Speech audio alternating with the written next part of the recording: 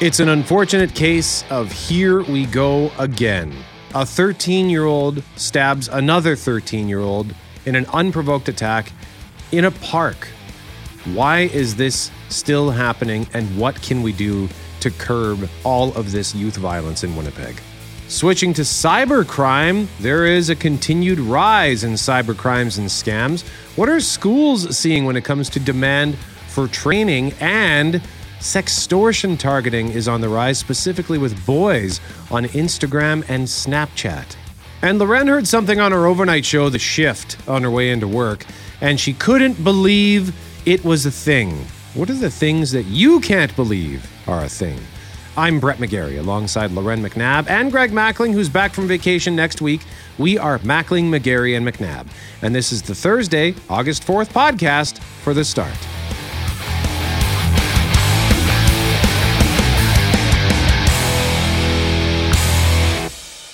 McGarry and McNabb, Mackling on vacation. We got a couple of things to recap and explain. We were off the air overnight. Details on that in a moment. And just want to recap some of the hail situation out in Alberta because it turned out to be a record setter. But before anything, I feel like I got to start by offering an apology to Loren McNabb. I just scared the daylights out of her. Oh, I was deep into listening to some audio that I was editing, cutting to play later in our show.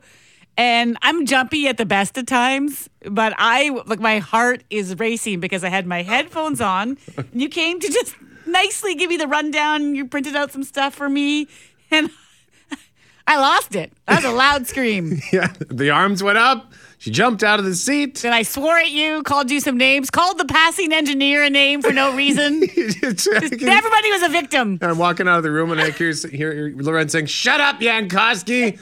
And I just came in to say, hey, that's a really pretty sunrise right now. Yeah, like you're trying to make me nice and calm and serene to start the show, and I feel like you just popped a balloon by my head. Or like, I don't know, I'm sorry. And then I was like, that was a classic overreaction. That wasn't an overreaction. It's when you get scared like that, and because the situation what did I think was happening? Well, you were startled. I know. When someone comes up behind you like that, it's startling because the way it works is Loren's studio.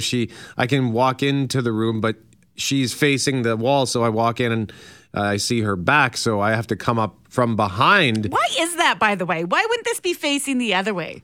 Can I reconfigure that, like in the commercial break? If you want to try that a shot. Fill your boots. Somewhere, all the engineers are now screaming as I suggest moving all our equipment around. Yeah. I'm sure it'll just take a couple of minutes. No problem. It is a pretty sunrise behind you.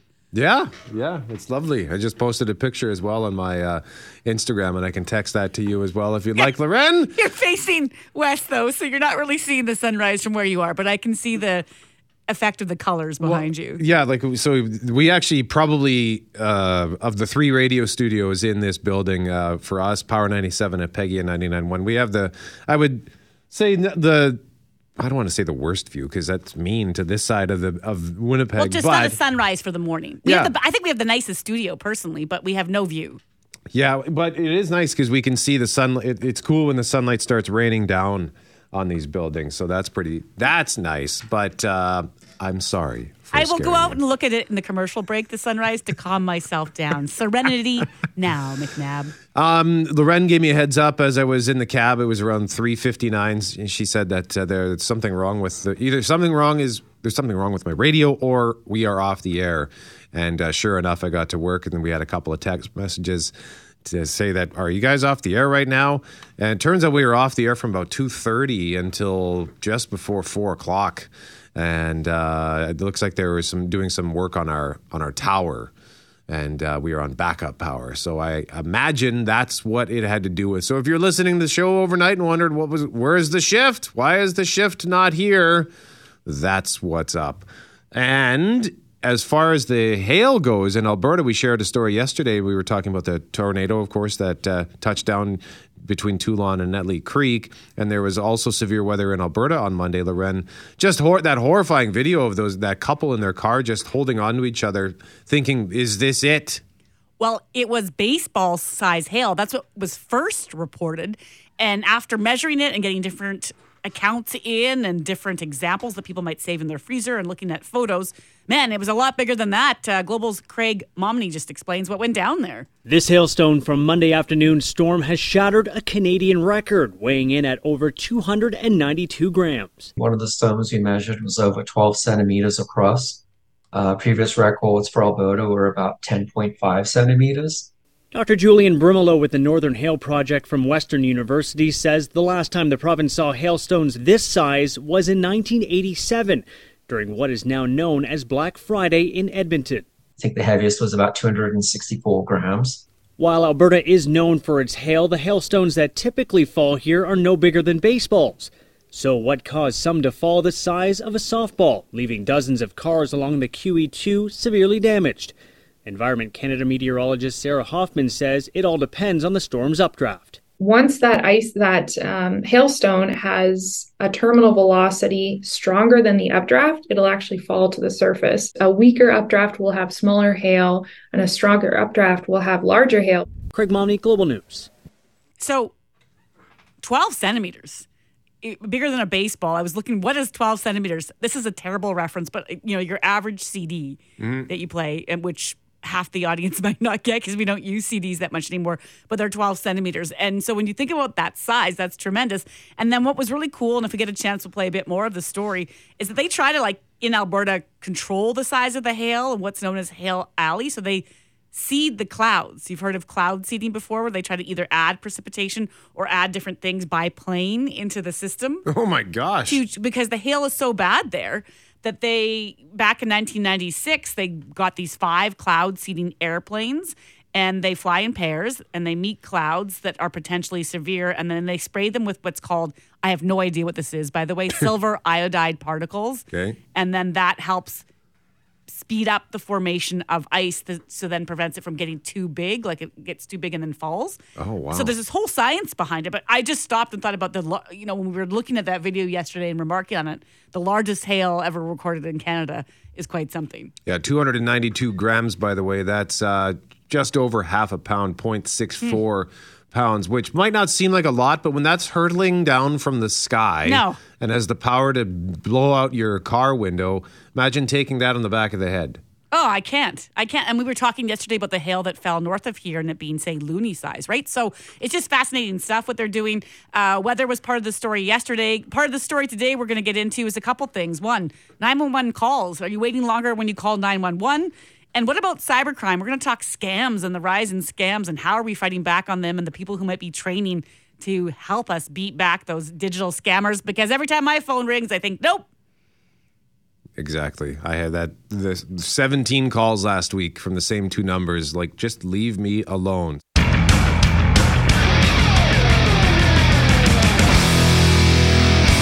Sitting at my barbershop yesterday waiting to get a haircut, and I get a text message from Loren asking the question, had I seen the latest release from police, wondering how does this keep happening?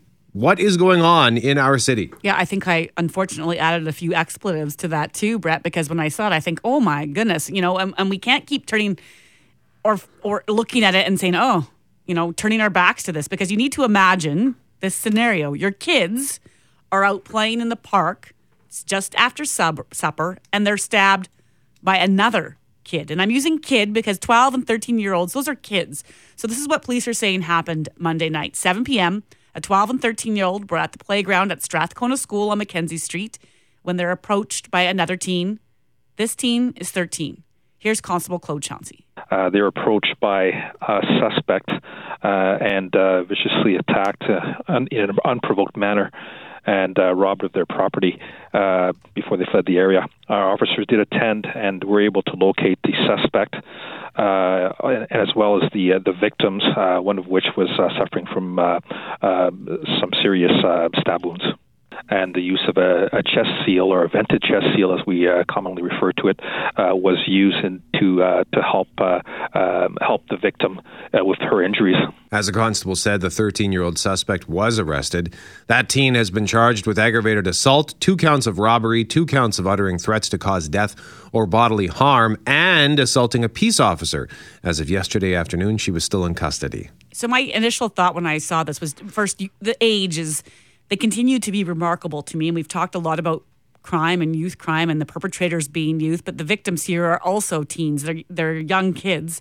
So the ages stood out. And then I think the place stands out. You know, if you're a parent, what are you thinking or feeling when you hear something like this? Because I'm a parent. My kids are just slightly younger than this age group. And you have rules, right? You try to get your kid home before dark. Maybe tell them places to avoid. Maybe talk to them about walking in groups or pairs. Stick with your friends. You know, don't go anywhere alone. These two girls, the victims of this story, they did all of those things. It's 7 p.m., so that's daylight in summer. It's at a playground. That's supposed to be safe. They're walking together in pairs, so yeah, they did that. So what else are you supposed to do when you're saying, here are the rules I'd like you to follow to be as safe as possible? Would you expect to have your kid go to a park and, in the police's words, unprovoked attack? When I was a kid, the main thing my parents would warn us about was, you know, drugs. If someone comes up to you and tries to sell you drugs, just get out of there. That was it. There was never even, I don't think it was even in the realm of possibility of imagination to watch out for a knife or something like that. If a 13-year-old's approaching you, she's the same age as you. We don't know we don't know any more than what police told us in that clip there. But in what world are you imagining another teen who's your age is there to hurt you? So I'm trying to figure out what ways can you protect your kids? What better ways can you ask the community to rally and be there for you? And how are we going to fix this? Because it's one thing to have the perpetrators be teens, but young kids also being hurt in this matter just makes me ill. After 7, we're going to talk to the neighborhood association where this happened about what happened and what they're doing to try to work with youth and talk to youth, because this is all of our problems. Right now, we want to talk about cyber crimes and scams. At least once a week. Some weeks, it's twice a day.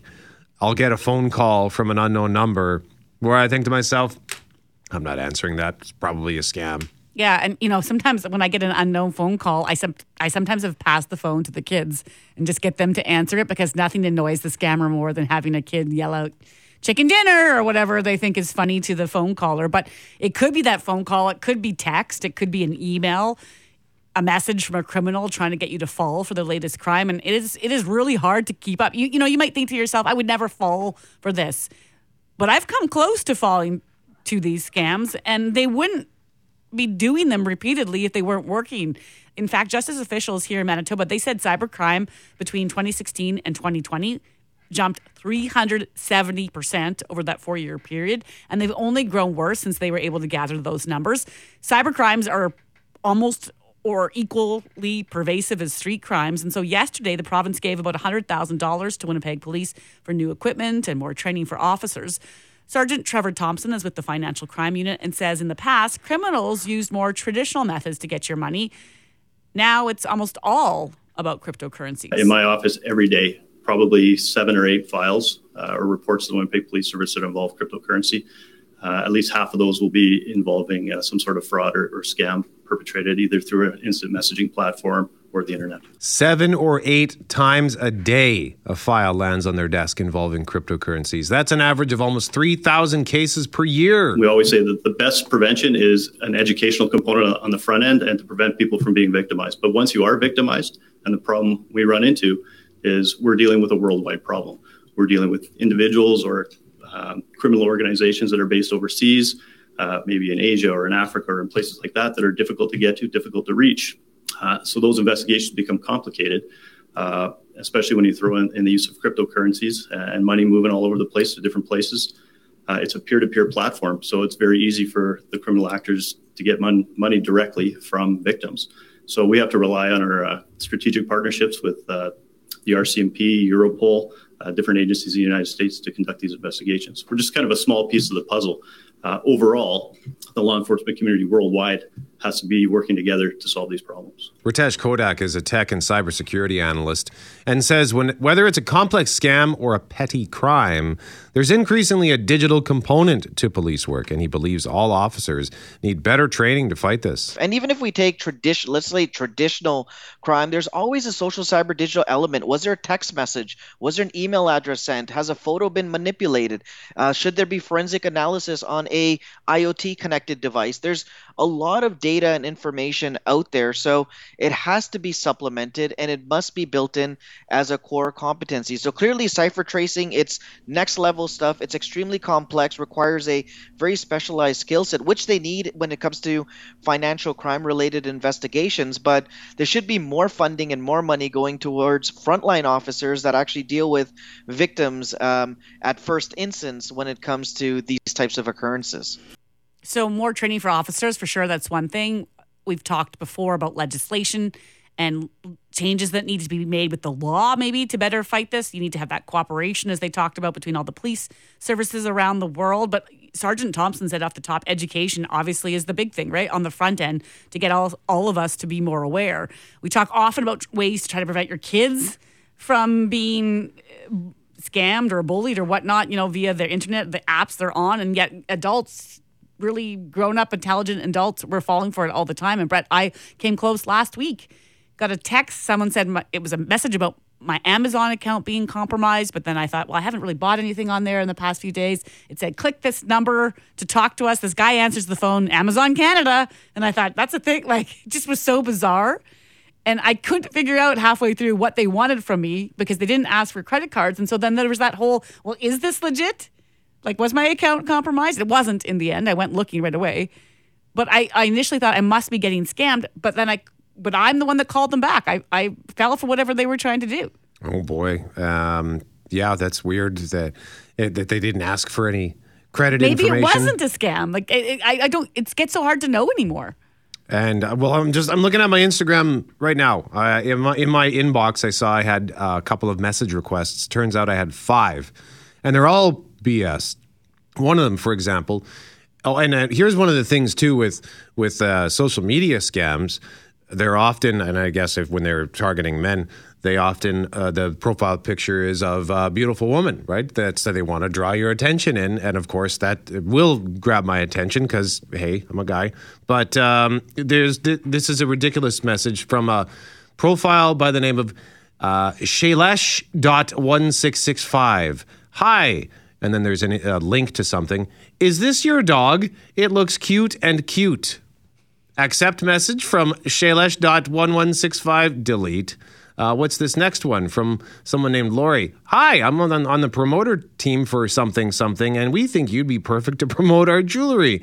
No, thank you. And then there was another one in there that from somebody, her name was like Debbie.16574899825. No, there's a dead giveaway. When there's 17 numbers in the profile, that's not a legitimate profile. But it was a follow-up. Because I got the message last week and this person, quote unquote, it's probably some sort of a bot, but hello. And then a follow-up message. Are you busy? Why didn't you reply to my first message? It's relentless, right? And eventually you either decide to click on something or you don't catch it right away as being a scam. And it makes you feel ill about how you could fall for it, but people do thousands of times per day. And we're going to try to get more into this later in the show, Brett, but you just flagged something that came to our newsroom about, here we are as adults trying to fight back against this. And our kids are also being targeted. And cybertip.ca says they've seen a growing number of calls to their service about young boys who are being sextorted on Instagram or Snapchat. So there's just all sorts of things that are going on that make you increasingly nervous. How are we better training ourselves to understand what's going on out there and to notice the things that you should set up those red flags? How are we going to do that better?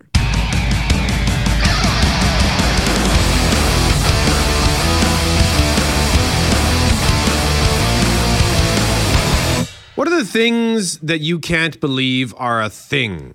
Whether it's something cool or something bad or something weird. For example, on the shift overnight, they were talking about video games. And in this particular video game, Loren, you get to play as what?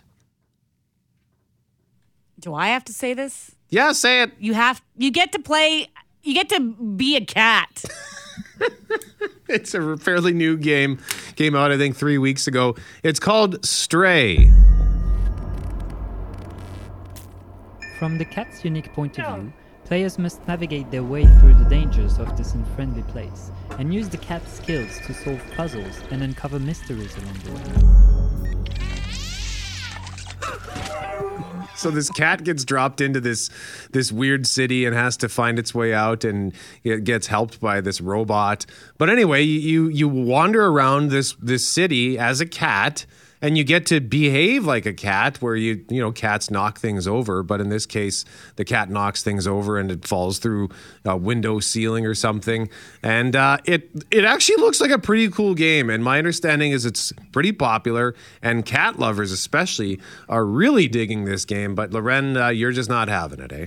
Well, look, you've talked me around in the sense that, sure, if you like a cat and you think it's kind of cool and it's fun and whatever, I just who is the person that's like, I want to get inside the cat's mind and create a game where I'm the cat roaming the streets and I don't get the end point? And also, I don't like cats because I'm allergic to them, but I don't like them. Yeah. And so I don't get it. The joke was made on the shift. Don't like cats. So you get to play like a cat. So does that mean you get to wander around shredding curtains and peeing all over everything? But anyway, you say what you will about the game. Text us. What are the things you can't believe are a thing, whether it's good, bad, weird, whatever, for a chance to win tickets for the Burt Block Party, August 19th. Jeff Braun, why don't we start with you, sir? How about hot dogs, huh? Oh, no! Come on. I mean, look, there's 100 jokes out there about what they're made of, but we'll just say that at best, it is not the best cut of meat. Yet we've been conditioned to think of them as a treat because they're given out at, birthday parties and carnivals and family gatherings and barbecues and promotions. Come on down and get a free hot dog kind of deal. And it's just, the only reason people are giving those things away is because they're cheap and easy to make. But we think of them as a treat. Also, they just have the word dog in them. That's allowed. It's food and we can just call it a dog. Like, that's disgusting. That is beyond the pale. I just don't understand how hot dogs happen and how people get so excited about the prospect of having a hot dog. I got excited yesterday. We found out that because we're staying in Oak Island over the weekend, and they have a burger shack there called the Creamy, but it's going to be closed. So I was kind of sad that I wouldn't get my burgers and poutine, but I'm like, well, I'll just bring some smokies. So I went, or some hot dogs. So I went to the store and got some Winnipeg Old Country European wieners and some bison smokies, and yeah, I'm jacked up. I'm ready to go. Let's go, hot dogs. But Jeff, you make a compelling argument. Loren, what say you to that? He does make a good argument. Do you never eat a hot dog then? It is the absolute last resort of food. If it's the only thing being served, I'll have one, but it's never my choice. If you want good Kids in the Hall sketch on that, just look up Kids in the Hall, Gavin Butcher Shop, and he comes in and he's like, you want to know what's in wieners? Old horse hooves and phone books? And I can't remember all the things he rattles off. But anyway, Poitras, what about you? Well, I don't know. Like, I'm with I love hot dogs. I love cats. Yeah. I don't know what place am I? What kind I'm of allergic to cats, so that's here? I just want to. That's such a lame excuse. It's not lame, but I always get yelled at every time I say this. So I can't remember. One of our listeners, I think, has put me on like a hit list. Okay, Poitras, what are the things you can't believe? Tofu. Yes. Tofu. Thank you. You're right. Why? I've been experiencing it a lot. Obviously, like, I'm in a family of vegetarians now, and tofu's on for dinner I've come to enjoy it.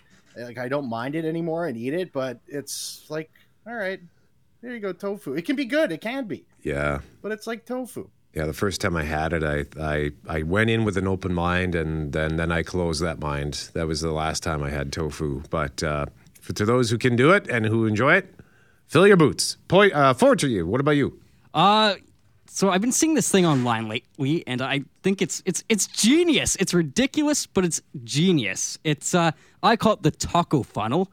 And so what it is, it's a funnel, and when you eat your taco, you eat it over top of it, and whatever falls of your taco falls into the funnel, and you put a taco shell under the funnel, and it catches it.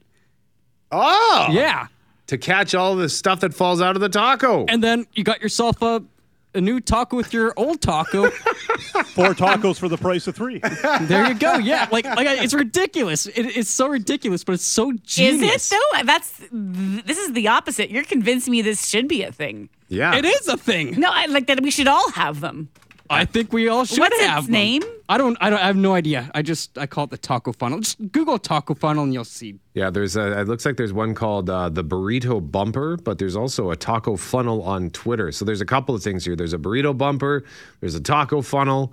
I think that's dynamite. Good catch, Forte. I didn't know that was a thing. That might be a necessary purchase. Loren, what about you? You know me. I'm going to stick with something like marble cheese should not be a thing. The bologna that has the cheese. This is weird. I don't mind the hot dog that has I love the hot dog that has the cheese infused. I don't get the bologna that has the cheese in it. You know, when you go to the meat store and it looks horrific. Yeah.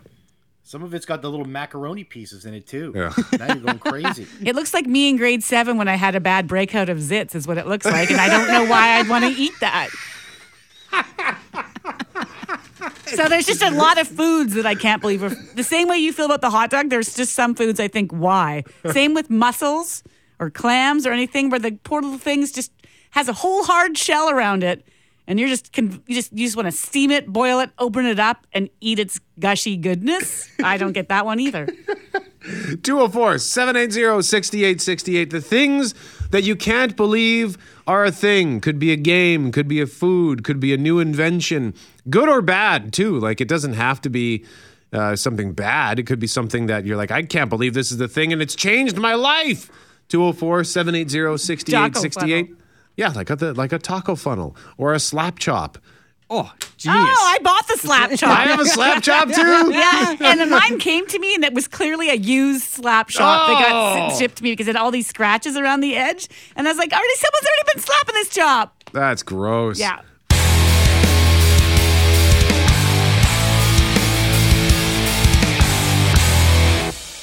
It's Thursday, which means Small Town Salute Day coming up after Global News at 7:30. We're talking Banana Days, Loren? Banana Days. We're going to go to the Banana Belt of Manitoba.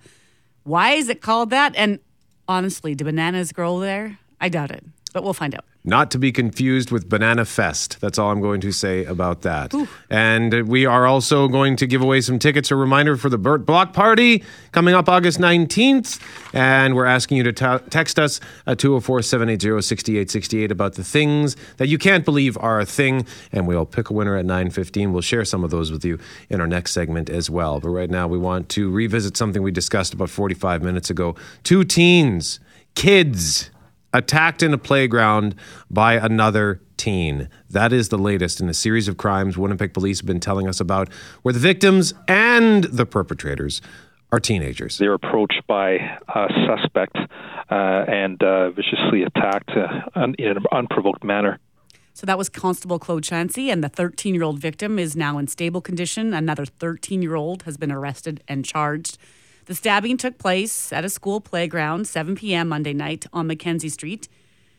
All we know is what the police are telling us about what took place in terms of this unprovoked attack. But at the end of the day, you have very young Winnipeggers on both ends. This attack took place in the William White neighborhood, and Daryl Warren is with the Neighborhood Association, a big advocate for his community, and joins us now. Good morning, Daryl.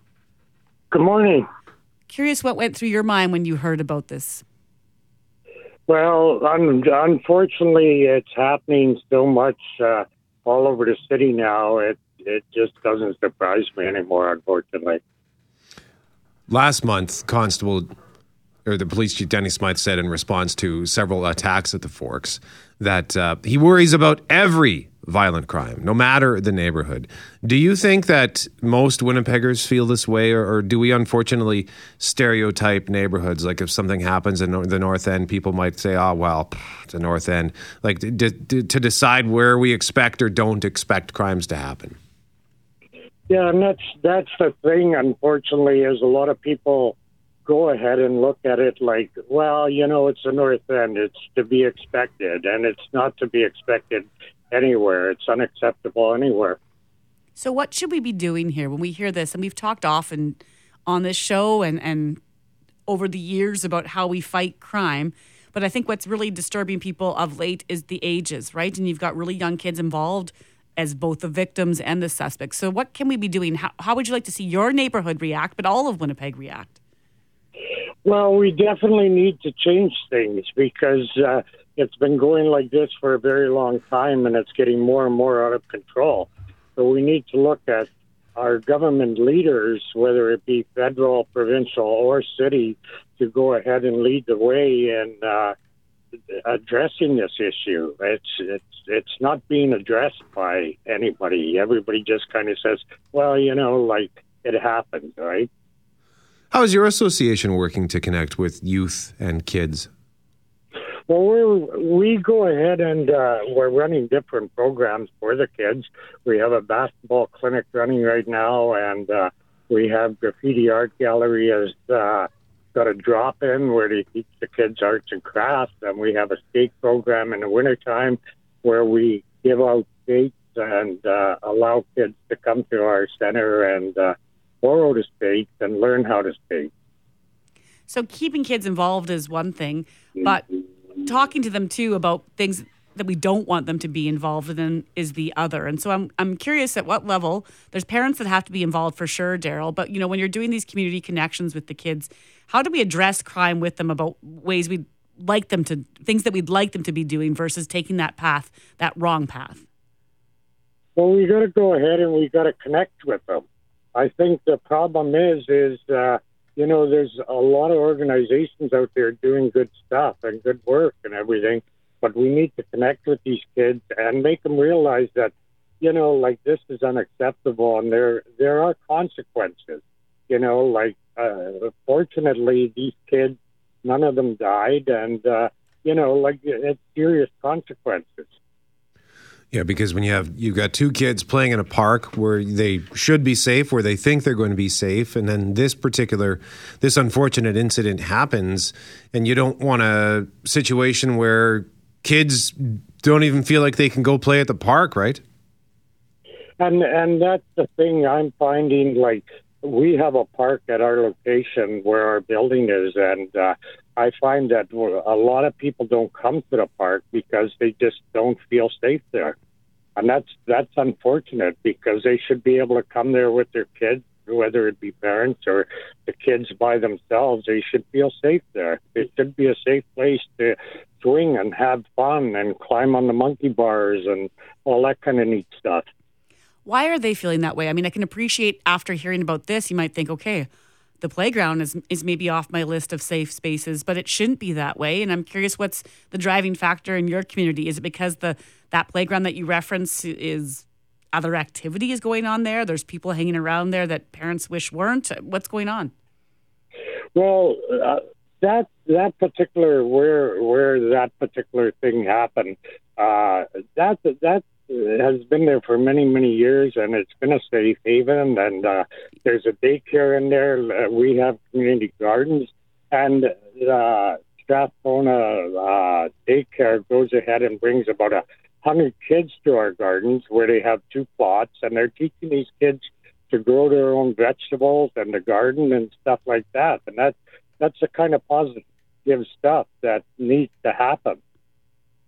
Daryl Warren is with the Neighborhood Association, the William White Neighborhood Association, joining us live on 680 CJOB once again after a 13-year-old was stabbed by another 13-year-old who was arrested and charged. That took place at a school playground on Mackenzie Street on Monday night. Daryl, thank you very much for joining us. We appreciate your time. Thank you, and have a good day. If you want to weigh in at 204-780-6868, feel free to do so because there's just clearly, Loren, there's no magic solution to this. And that conflict of emotions there, right? When we ask for his first reaction, he says, unfortunately, I'm not surprised because it's happening everywhere. And yet you want people to be shocked and surprised. You need to be shocked when this is happening. But when it continues to happen at the rate that it's been happening with kids involved, teens involved, are we going to get to that sense of complacency? We shouldn't be there. We shouldn't be saying, oh, yeah, well, Winnipeg. The question that went up yesterday afternoon, Winnipeg police are putting more money into combating cyber criminals. Have you ever been the victim of cybercrime? 62% say, not that I'm aware. 25% say, definitely never. I'm very careful about that stuff. And 13% say yes. So you can cast your vote at cjob.com. Don says, had a scammer call me last week saying they had kidnapped my grandson. I told him I didn't have any kids. He said he had my grandson, not my son. You can't have one without the other, my friend. Wow. Just, it's unbelievable. So, Don, thanks for sharing that. Just wanted to mention this quickly as well. Eve weighing in with something that's actually driving me nuts in construction. He thought this would be driving Loren crazy. The traffic cones on Highway 59, this company set up a construction zone, and then they don't do anything for a week. Yeah, they're doing something when you go south on 59. I haven't seen a lot of work on the north side, but there's just cones everywhere. So when you drive in at 4 a.m, it's just the reflections off those cones. I have to slow right down, because it's a construction zone and even though no one's in there doing anything, but it's really hard to see. So there is a tremendous amount of construction going on everywhere. And I don't think I've picked a route home this week where I haven't hit some of it, Brett. So keep that feedback coming. And another thing that we are asking listeners this morning for a chance to win tickets to the Burt Block Party later this month is the thing you can't believe a thing. Like, I couldn't believe this new video game featuring cats. You basically are a cat in a video game. I can't believe that's a thing. Yep. One of our listeners texted to say, good morning, CJOB. The thing I don't get's a thing are Crocs. I won't lie. I loved them when I was pregnant, but who in their rightful mind thought that Crocs were fashionable? And have you ever walked through a puddle with them on? It's the worst and most uncomfortable feeling. Each step, waters in the shoe reminds you of the sound you make with an armpit fart as a kid.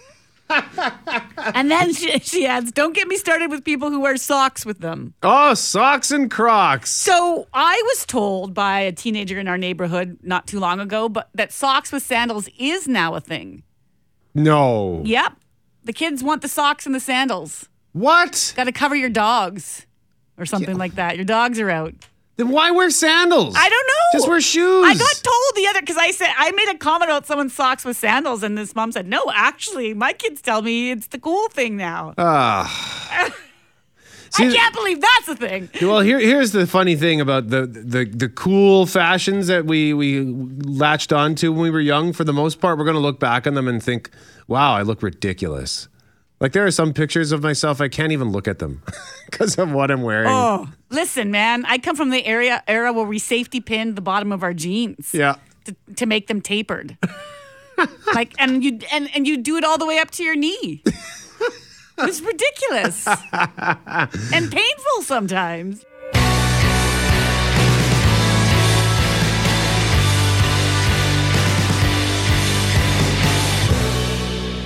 It is 15 degrees here in Winnipeg, 16 in Melita. No, not that much warmer, but still, Melita is often the hot spot in Manitoba. I remember doing the news for Global years ago and always saying to the weather person, Mike Conkin at the time, why? Like, it's 20 here, 23 there, 30 here, 35 there. I kept saying, why? Well, yeah, it's always just a little bit warmer there, enough to earn the moniker the Banana Belt of Manitoba. And so a few years ago, the residents of Melita decided to take that name and really run with it. Tomorrow, they kick off the Melita Banana Days Festival. And to tell us more, we're joined by Team Banana member Alexis Teetar. Good morning. Hi, how are you guys? Well, how does one get to be a Team Banana member, by the way? Do you have T-shirts or anything? We do have T-shirts, yes, Team Banana. We are currently looking for members, so if you want to join. I love it. Commute might be a little bit for you, but you're welcome. The commute might be a bit much. Before we get into what you guys are doing, Melita, for folks who may have not been there before, if I'm coming from Winnipeg, for example, how do I get there? How long might it take? From Winnipeg, it's about a 3.5-hour drive.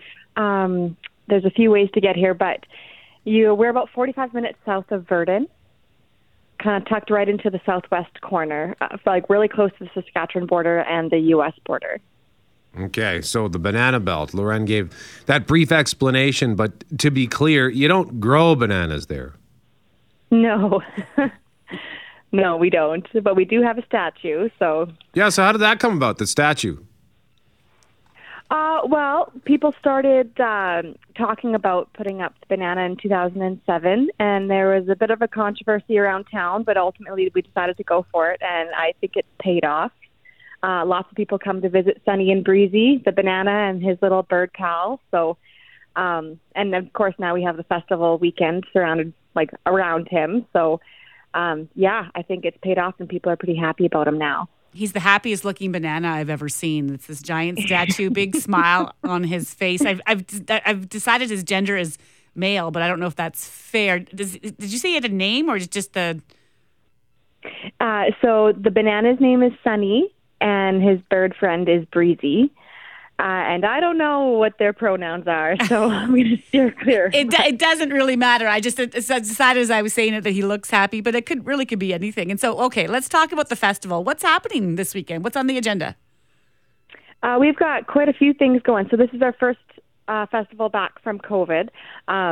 So Friday night, we have got a best ball tournament starting at 6 o'clock here at the golf course. We've got a parade.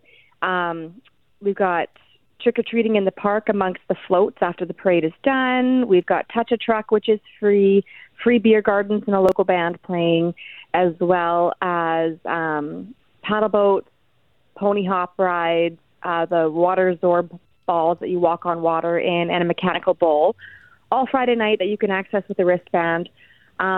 Saturday, we have our blast off, which takes place at the actual statue site. So there's free banana splits if you register, a barbecue, a dino show, and a roaming dinosaur. And then in town, too, there's a movie going on, free swim, toonie bowling, and then a carnival starting at 5 o'clock at River Park here in Melita, which we have lots of things going on at the carnival, too. So there's bouncy castles, mini golf, laser tag. We have a dog show. We've got a mini Ferris wheel for the kids, lots of stuff to do, and then a beer gardens with the Sean Taylor Band playing in the evening.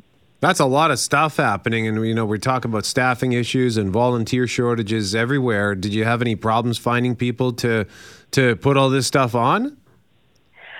This year was a little bit tougher just because I feel like with COVID, a lot of events are happening now that were delayed. But that was really the main hurdle for us. We have probably close to 50 volunteers, and that doesn't include the committee or anyone running a barbecue or working our beer gardens for us. So if you include everybody throughout the whole weekend, and even people helping us set up for the event, because there's a lot of setup too, we probably have close to 100 volunteers, and it's all said and done. And it takes a little bit of time for recruiting, but most people are really eager to have the festival back this year, and most people are really excited to be a part of it. So it hasn't been too tough. I don't want to say that there were no challenges, but no, I think we're looking pretty good for volunteers. Yeah, it's a lot of people to get these things together when it's all said and done. And as Brett referenced, we've talked to a number of different festival organizers over the past few weeks who've just said, I think it's part and parcel of just getting back to normal is getting people to come back to these events as well. And so before we let you go, I have to ask, what do you love about Melita? Because every time I read something about the Banana Belt, I can't really find an explanation as to why Melita is warmer, except for a lot of the comments that come back are, well, it's the people. The people are warm and nice and lovely. What do you like about Melita? I would agree with that. I didn't grow up in Melita, so I would say that I was drawn here definitely by the community. I feel like everybody comes together for events like these, and same thing, people come together for all sorts of things concerning the town and events, and definitely the people are a big draw. So everybody should come and check us out. Alexis Teetart, Team Banana member, just ahead of Melita Banana Days Festival on August 5, 6, and 7.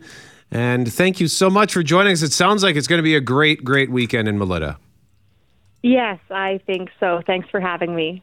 It is 7:45 on 680 CJOB with McGarry and McNabb. When's the last day you've had a banana split, or last time? She referenced banana splits being on the menu, and I thought, that sounds good. It's been years. Yeah. Honestly, it's been years. Because usually when I go for ice cream, I always get, the Blizzard or the whatever the equivalent is, the Flurry, the Avalanche. the snowstorm, whatever they want to call them. I always get it's every time it's always an Oreo version of that. But a banana split sounds delightful. The last time I had a banana split, I guess it was at the Bridge Drive-In, and it was magnificent. And I don't know why I don't make this a part of my life more often. I think it's because when I have one, then I want another one. It's also pretty big, right? Is the Yeah. banana like that's more of a shareable? It used to be the one we shared when we were kids. Yeah. Still, I don't need to share. Well, you didn't share your cherries, so.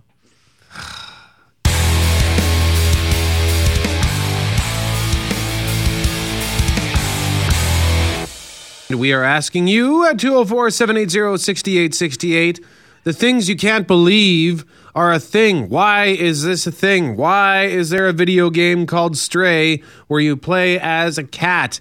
That's the question Loren's asking. I think the game looks kind of cool. But we're getting some great feedback. For example, Loren, a text message involving, we were talking about ice cream earlier.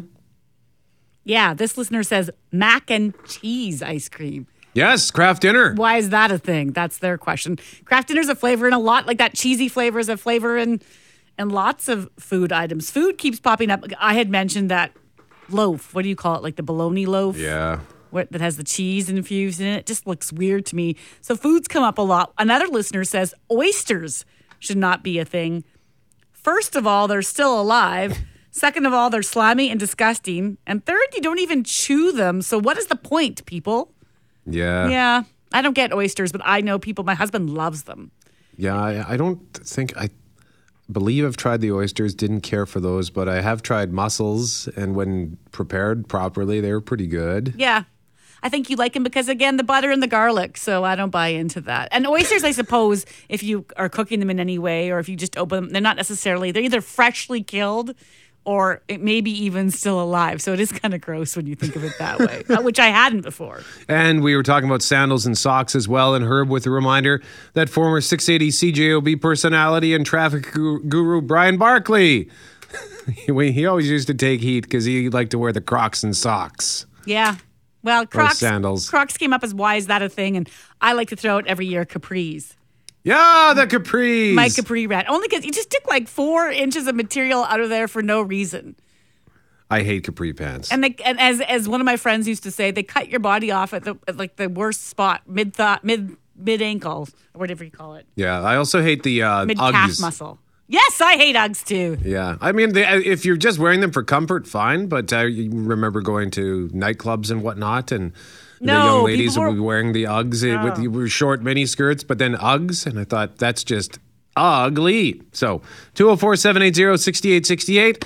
The stuff that you can't believe is a thing. For a chance to win tickets for the Burt Bach party, we'll pick a winner at 9:15. Now, we want to give you some news here. We've been talking about cybercrime this morning. Well, cybertip.ca says they are seeing a concerning trend this summer when it comes to kids and young adults being targeted online. Adolescent boys are being targeted primarily on social media giants Instagram and Snapchat as part of an ongoing sextortion crisis. Yeah, so CyberTip is based here in Winnipeg through the Canadian Centre for Child Protection. That's right on an academy. And they get calls from all over the country. And in some data released this morning, they shared that the numbers for July are showing this concerning trend, that young boys are being targeted in what they're calling a, quote, massive spike in sextortion cases. So if you don't know what sextortion is, it's basically, you might send a photo to someone where you are unclothed or partially clothed, or, someone asked you to send this photo,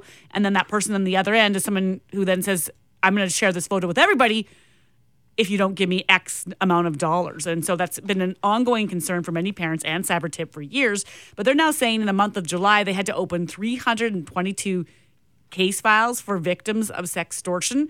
So they had some numbers for us this morning. In the cases where they were able to figure out the gender of the victim or where someone disclosed their gender, 92% of the cases involved boys or young men.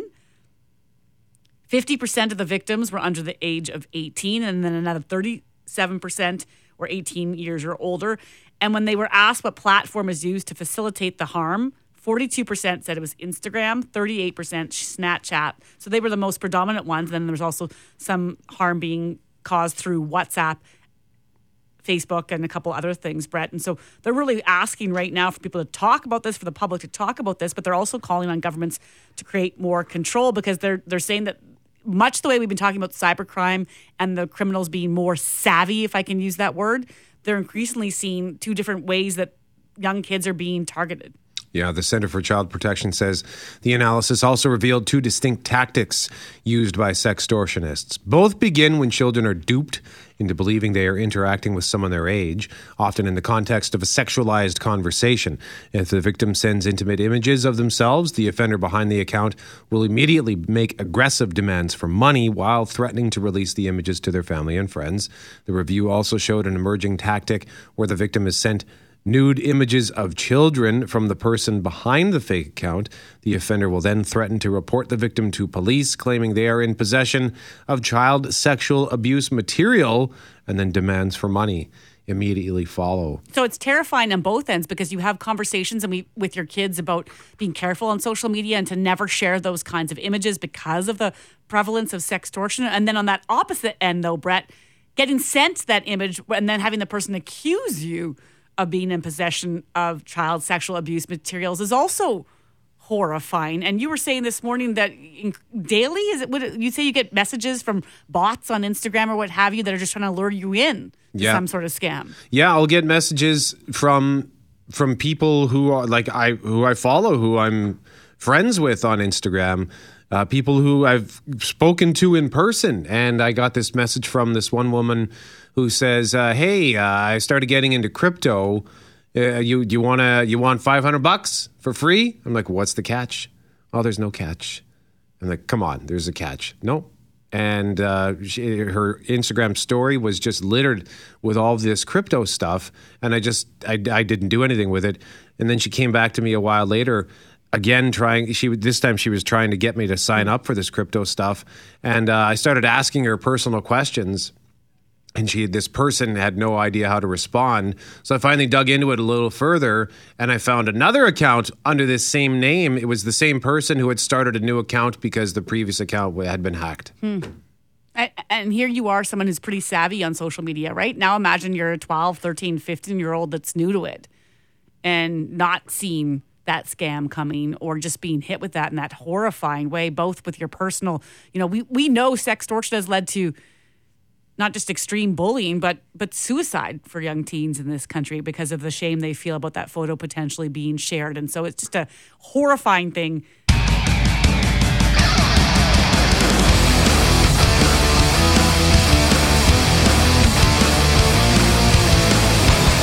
Right now, we do want to continue a conversation that we've been having this morning about cybercrime because hundreds, sometimes thousands of times per year, police are called to investigate some sort of cyber scam. Yeah, we heard from justice officials earlier this week about the fact that between 2016 and 2020, cyber scams had jumped 370%, and that was just to 2020. So you can bet those numbers are only on the rise. And I'm also willing to bet that there's not one of you, not one of our listeners that hasn't received a phone call or text or email or message on social media from a scammer.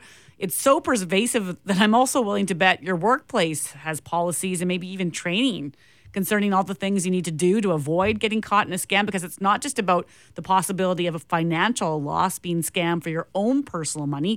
There's also a security component to this, because depending on where you work, the wrong click or wrong reply could really put your entire company at risk of a security or data breach. So it's a growing industry for thieves, and as a result, a growing industry for schools who are trying to train the next generation of cybersecurity experts.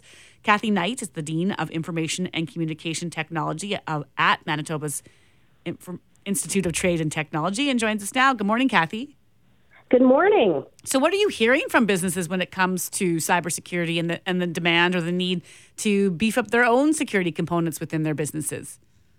Well, at CyberWave through MITT, so this is our Cybersecurity Center of Excellence, what we're hearing from the business community is I think the concept of cybersecurity is quite daunting for many.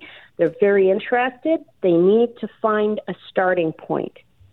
They want to know what is the best approach to not only secure their people, but also their processes and their systems.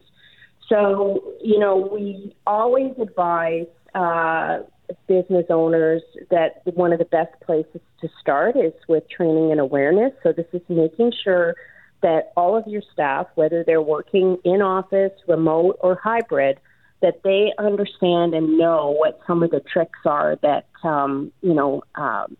those bad guys on the internet are trying to pull. They're very sophisticated in terms of their ability to tap into those impulses that you have, fear, what have you. So you've got to just make sure that people can identify and then verify. So if you see something that looks suspicious, or, you think, oh, hey, why would the boss send me an email to order some gift cards? You have to think twice about that. And so the best thing to do is to pick up the phone and call someone. Hey, did you send me that email or text, or was that you that left me that message? That kind of thing. And just make sure that that the person who sent it is actually who they say they are. But at Cyberwave, we do actually have a training and awareness program that we can provide to business owners. And we also have training for people who are looking at, this is a career, because as you said, and rightly so, e-crime is up over 300%. And with that is also a demand for people to actually, enter into careers that, will enable us to combat this problem. So what are you seeing when it comes to that demand, Kathy? I understand that there's that component for folks to go in and train staff to be more aware, but what about just the demand or the I don't want to use opportunity. You don't want opportunity in crime or prevention of crime, but that's where we are. So what's the demand in terms of people wanting to get that diploma or degree in cybersecurity? Well, I think it's growing. I mean, we certainly are fully subscribed with we've got a fall program starting. We do 3 intakes a year for our cyber defense and cloud administration program. But, there's multiple ways to enter into a cybersecurity career. So if you are not someone who is able to take on a full 2-year diploma, which we have, you can also look at things like micro-credentials, which we also offer. We have 12 different micro-credentials through our Lifelong Learning Institute. And so, if you are in a career or you're in a job and you're thinking, hey, this isn't the way I want to go, this does. And I understand what you're saying about opportunity, but by next year, there's going to be 53,000 jobs in cybersecurity across Canada. And with remote and hybrid work, you can pretty much take a job with anybody in cyber and still work from Manitoba. So, look at what, we're looking for people who have transferable skills, good communication skills, problem solving, critical thinking, those kinds of things. You don't necessarily have to be good in math. It helps, but it's not necessarily a prerequisite for all jobs. How do you keep up with all the stuff that's going on out there? Because every other day we're hearing about some form of a new scam or a remixed version of a pre-existing scam. So it's a lot it's a lot for us to just try to stay on top of, never mind, an organization like yours. Well, I think every organization has the same challenge, even individuals. The technology in cybersecurity changes every 35 to 45 days.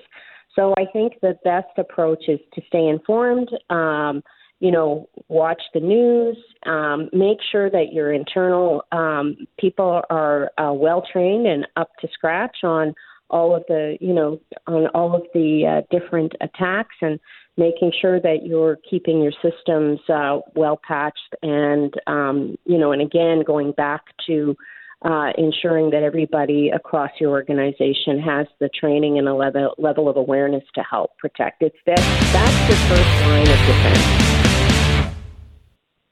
You hear all the time, and police said this yesterday, ideally the best way to prevent this from happening is for all of us to be more educated, but that's hard.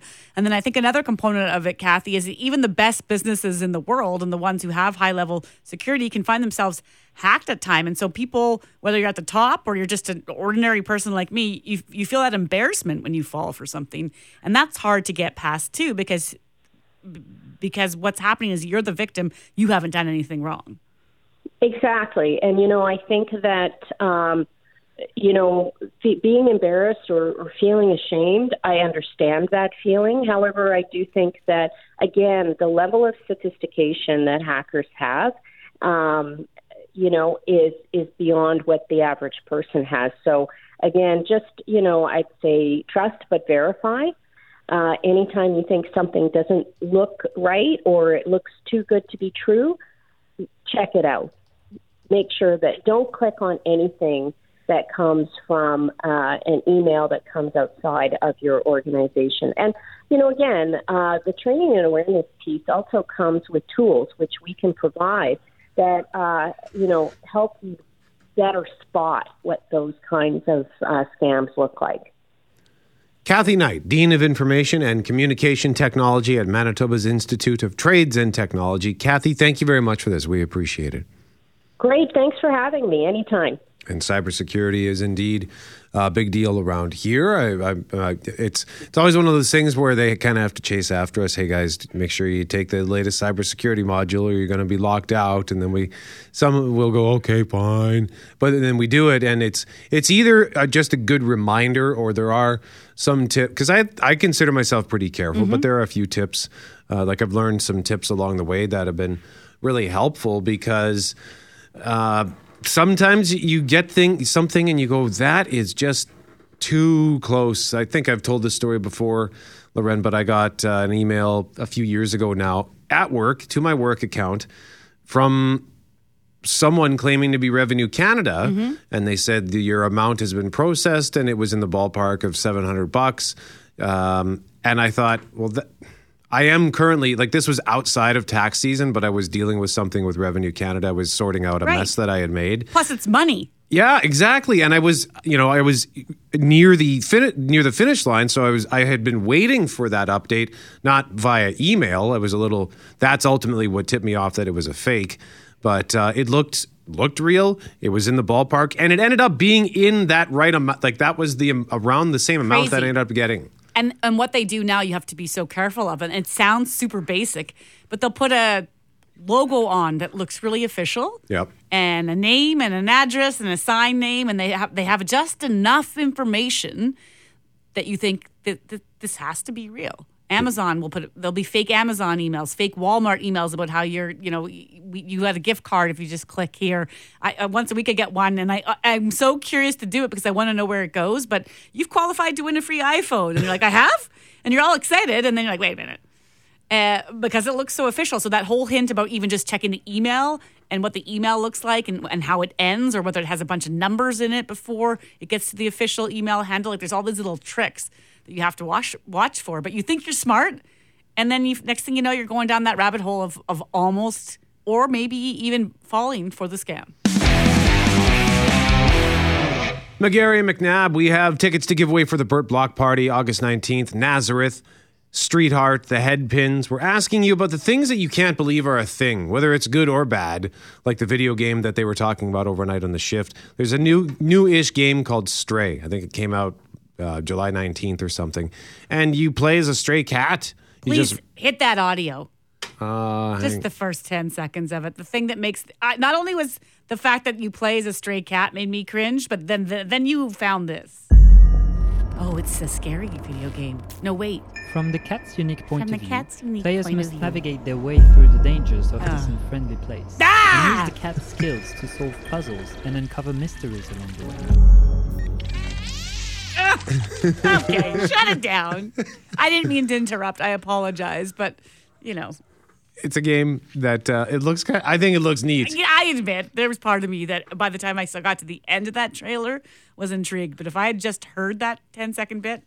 I know. I get why it's weird, right? Because there are so many games where you play as an animal. We had somebody point out the video game Earthworm Jim. Right. I referenced Sonic the Hedgehog, or there was Crash Bandicoot. Like, there's so many games where you play as an animal, but they're always like these, animals in fancy uniforms. Like a superhero animal, or like you're a rat, but you're like a superpower rat or something. This is just a cat. You're just a cat. Yep. Just roaming the streets. Yeah, sitting there licking itself, cleaning itself. But it's an interesting thing. But it certainly, when I first heard about it too, I thought, really? That's a video game? Okay. For me, one of the things that jumps to mind has to do with dating apps, and not dating apps as a whole. And it's been a few years now since I've been on them. I went on them in the fall of 2019, and let's just say I had a fun fall. But after that, I decided to step back. But there are so many of them, and I was shocked to learn that one of them, which is called Happen, spelled HAPPN, it allows you to find people who are like in the immediate vicinity. So if you're in a bar or a pub or a restaurant, you can go on this app, and if there's someone else who's on that app, I guess you can meet them that way rather than going up and talking to them, which is actually kind of helpful to me, I suppose, because I'm terrible at talking to people in person. But at the same time, I was going to think you'd like this. Yeah, like I think it's kind of a neat idea, but it's just how the online dating has evolved so quickly. I just can't keep up anymore. So that's why I just sort of quit all of it. And the idea, too, that this is where we're at, that instead of walking across the room, I'm just going to e-meet you all the time. Yeah. Although that said, I could walk down the hall and talk to you in this commercial break, and I'm just going to text you instead. That's just laziness, though. That's not because I prefer the face-to-face. Even with your RBF, I prefer the face-to-face. The resting Brett face. Loren just revealed that she didn't realize it was a thing, this so-called cloud seeding that they do to try to reduce the hail. Tanya says in the south of France, where I lived, in Saint-Nicolas-de-la-Grave, they would use something like a drum to move clouds away from the farm fields, and it was a super loud sound, and I guess the vibrations actually moved them. That's neat. I have to look this up. That's fascinating. And then Darlene pointing something out that you, I believe, actually had some experience with. And Darlene says, you should Google a picture of a monkfish. And I don't know that I recommend that you actually do that if you're listening right now. But who thought that something like that, who would see that and think that's something I want to eat and see what it tastes like, because it's gross and scary looking? It does. It looks like one of those like deep sea monsters. It's the thing you're never meant to see. You know, if you get down in the deep and you see that thing, you just need to. It's time to give up. Like you're going places you don't want to go. And I was saying to Darlene when we were overseas, we were in this market that had a bunch of cool things, and all of a sudden my youngest stops and goes, "What is that?" And it's a giant head from a monkfish that they were selling to eat. And I can't remember what the guy told me it cost. The guy behind the counter, as an aside, looked straight out of Pirates of the Caribbean. And he had, because he's British too, and he had the accent and the long black hair and like an earring, and he was describing this fish, and I just thought, where am I? But I will never eat this thing, ever. Yeah, it's gross. Nadine, one of our runners up here before we read the winning text, says, I can't believe this is a thing. Remember these cameras? And it's a picture of Kodak. What is it here? I'm just pulling that picture back up. The Kodak Extralight 10 camera. So it's like a slim, it's kind of shaped like a phone. It's just this slim camera. Oh, she says, you remember these cameras, how terrible the photo quality was? Well, these are now a thing with young people. My kids purchase these on purpose when they go out with their friends or on a trip. They have these amazing things called iPhones in their pocket at all times, and they use these. You got to take pictures and then take them in to get them processed. They turn out grainy, but apparently that's the point. I can't with that. It's cooler this way? No. Yeah. On the opposite end, I do like a bit of a return to printing things out. I hate that I don't have more of my photos in a photo album. I have like 6,000 pictures in my Google storage, and when am I ever going to print any of those? And not that you print all 6,000 of them, but I keep thinking I need to get back to like once a year, combing through them and picking 100 or something, and having them in an album. But our winner is, and I love this straight off the hop this morning. Amanda says, the thing I don't understand are a thing, Crocs. I won't lie, I loved them when I was pregnant, but who in their rightful mind thought that Crocs were fashionable? And have you ever walked through a puddle with Crocs? It's the worst and most uncomfortable feeling. Each step, when water is in the shoe, reminds me of the sound you would make as a kid with your armpit farts. You know, the hand under the armpit. Yeah. Don't get me started, she says, of people who wear socks with them. And you were saying apparently that's a thing now. Somebody correct me if I'm wrong, but I thought I heard amongst the neighborhood kids that in high schools at least, the socks with shoes. Socks with sandals, rather, was cooler. Just don't. Don't, kids, don't. You might think you look cool, but you look like an idiot.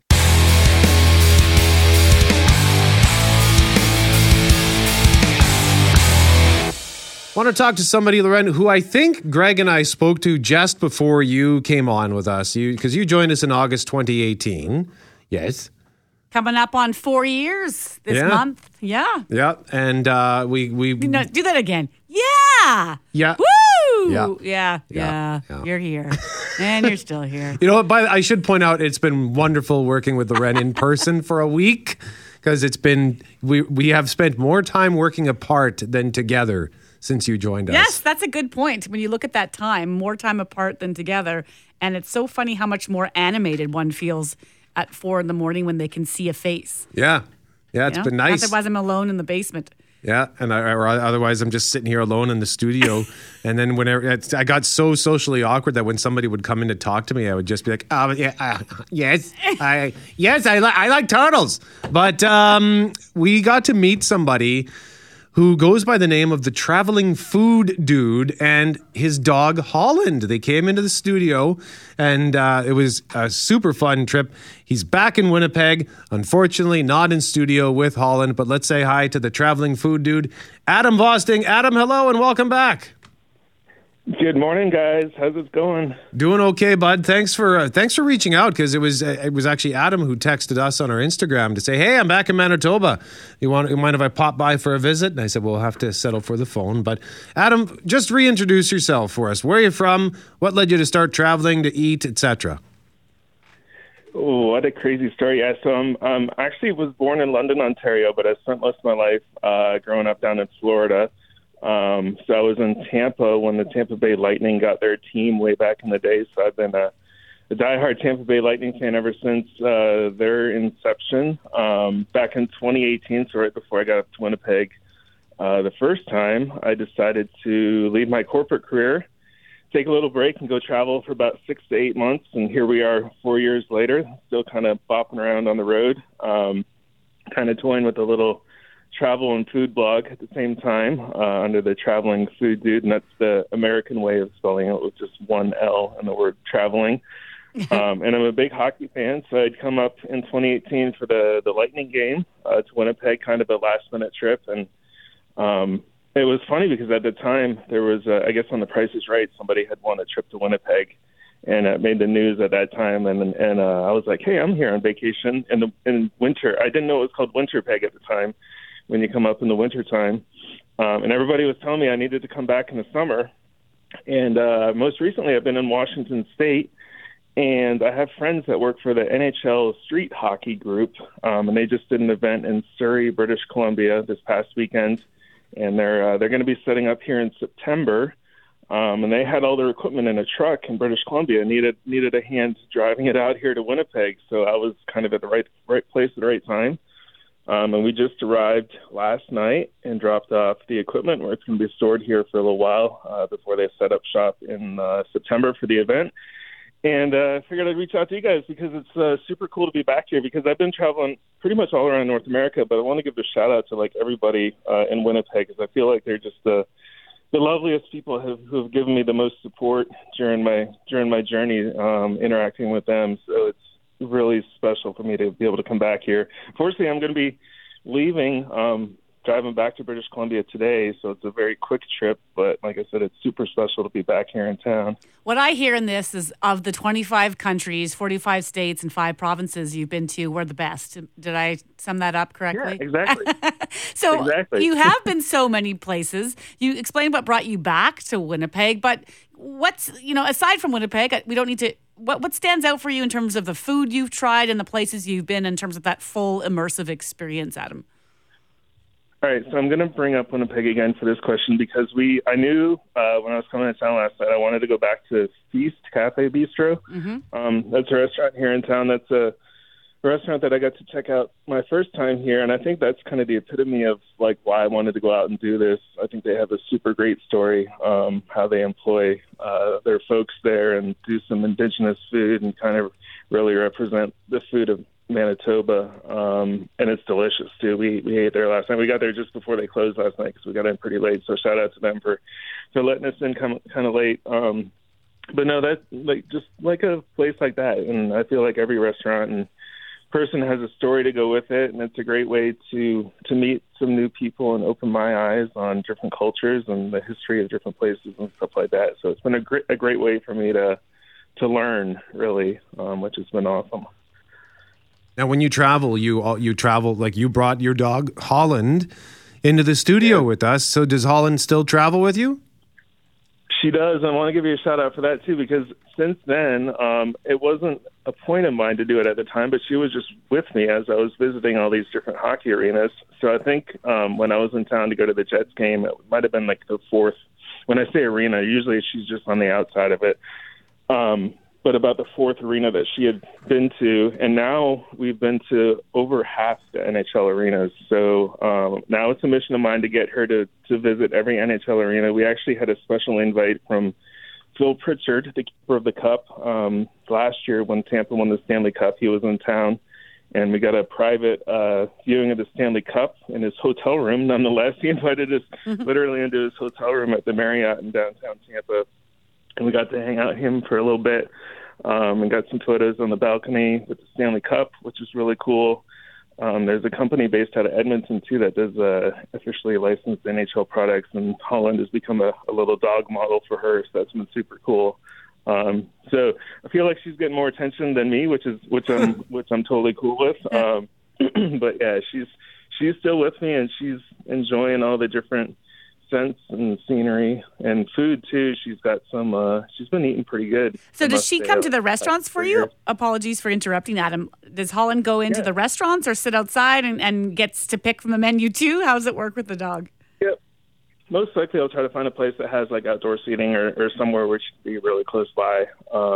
We've been in, like I said, Washington State, so I did a trip down to Seattle, and she got some salmon chowder, some fish and chips. She's eaten poutine in Montreal. She's eaten Texas barbecue in Texas. She actually, when we were walking down Bourbon Street, somebody threw some beads down off a balcony to her on Bourbon Street. And oh wait, doesn't that have some sort of meaning?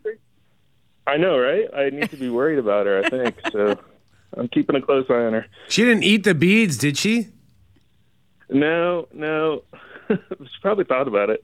Okay, and does so she's clearly enjoyed lots of favorite treats. What have been some of the biggest highlights for you in your adventures?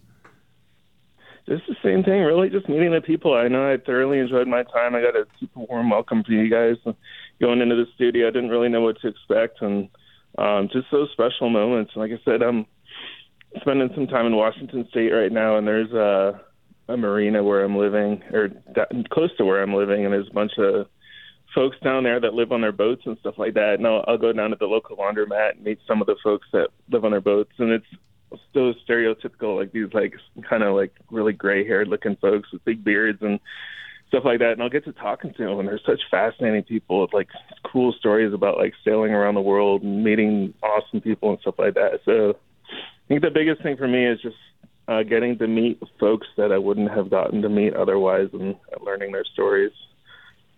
Do you have a favorite food? I'm a barbecue guy, so I grew up in the South and in the States, and it's nice to see more barbecue places up here in Canada now. I know even Toronto has got a lot of Southern barbecue places, but my go-to is good old Southern barbecue. I'm a meat and potatoes kind of guy. Pretty wide range. We had a really good Vietnamese restaurant in Regina a couple nights ago on our way out here, so that was delicious too. I'm open to anything, but barbecue is my go-to. And you say you're on your way out today. What time do you leave? Probably shortly after this, to be honest with you. So we had a little bit of a hiccup with the rental car that I had on my way back, so I gotta head back a little bit sooner than I had thought. But Do you have time for I guess what I'm getting at is, do you have time to sneak in a quick snack before you leave the city? I know, right? I need to hit up one of the bakeries like Jeannie's or I know last time I was eating so many delicious baked goods around town. So I am fortunate that I got into Feast last night before they closed up. But I'm definitely going to try to poke by some kind of bakery on my way out for some snacks on the way. Well, good luck picking just one to go to, because we have dozens of delicious bakeries scattered throughout the city. Listen, Traveling Food Dude, Adam Vozdang, thank you so much for reaching out. It's great. What a tremendous update. I guess one final question before we let you go. You mentioned that you took what was planned to be a 6 to 8 month break from your corporate life, and here we are 4 years later. Any plans to return to that? Hopefully not. I mean, I may have to at some point. I've been lucky finding some seasonal work to keep me kind of stationary for a few months in different spots. So that's been keeping me going.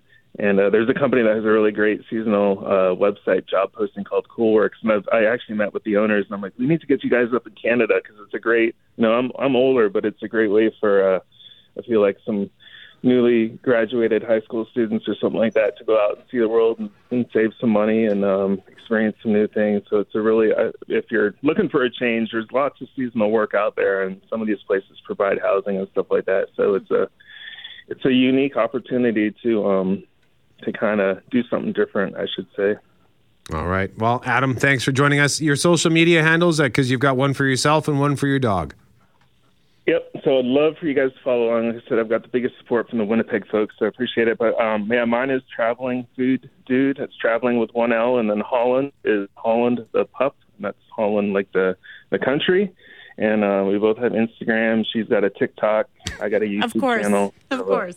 Yeah, everybody's on TikTok now. I learned how to cut a bell pepper really good the other day on TikTok, so you can learn anything. It's true. I watched this woman sweep up leaves by wrapping the garbage bag around her feet in this bizarre way, and I just thought, why on earth did I not know this? It is pretty. Goodness. It's scary addictive, that thing, but it's fun. So she's got some videos on there, and I encourage you to check out her TikTok and go back and check them out. You can see like all the cool places that she's been, because there's quite a few out there. So will do, Adam. Thank you so much for joining us. His name is Adam Vozdang. He is the Traveling Food Dude, and his dog Holland the pup.